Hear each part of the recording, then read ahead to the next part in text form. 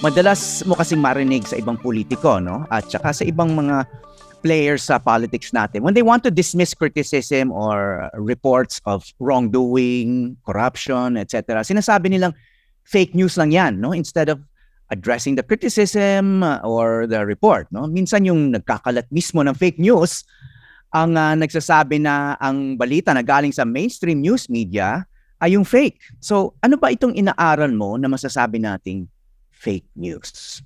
Ang popular term na ginagamit nga ay fake news, no? At ito yung ginagamit to just throw around anybody you would want to answer or be accountable to, right?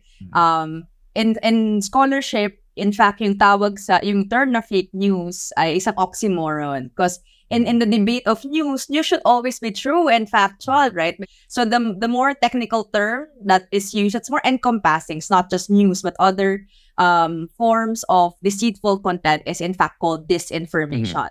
Now, there are 3 criteria to what we consider as disinformation.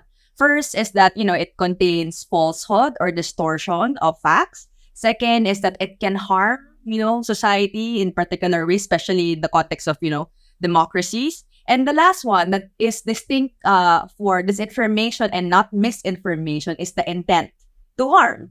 And that's harder to prove because intent is something that, you need to interrogate, right? You need to ask the perpetrator, did you intend to falsify this or to be deceitful in this manner? But there are a lot of indicators, not even, from the peddlers of disinformation, but from data that would indicate this is actually a coordinated and manufactured activity that would prove the intent of the peddler of disinformation. So yun yung criteria natin. The intent is the important common ground that makes something to be tagged as disinformation. Okay, well importanteng clarification yan, no? Kasi madalas mo rin marinig kapag magkamali.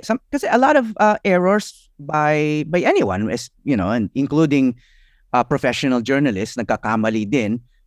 Sasabihin ng mga kritiko na ayan nagkakalat ng fake news, no? Kahit yung misspelling lang ng pangalan or typo, kahit kinorek, no? So hindi 'yon ang sinasabi mong disinformation kasi hindi naman yan sinasadya, kinokorek naman at madalas nag-apologize pa yung nagkamali. Pero yung disinformation, dahil sinasabi mo nga it's intentional, no one's apologizing for that, right? It's usually not being taken back. And, hindi yan basta binabawi. Oo, yung sabi mo kanina na nagiging politicized na yung use ng fake news. It's just used to deflect accountability or questioning or scrutiny from, media, from regulators, kung may regulators man, who can, who understands the disinformation environment we have. Definitely yun na ngayon nangyayari ngayon. In fact, in scholarship, may tinatawag na, fake news, yung pseudo-journalistic practice, yun yung nakikita natin na content na kumakalat. And meron na rin, politicizing of fake news. And we've heard recent news for perhaps listeners of the podcast, of certain politicians saying that they're victims of fake news, right? And the thing is, anybody can say that, and no one seems to verify anymore because the disinformation environment we have also operates in a very polarized political environment. So, hindi lang siya yung content, kundi yung context to where it spreads.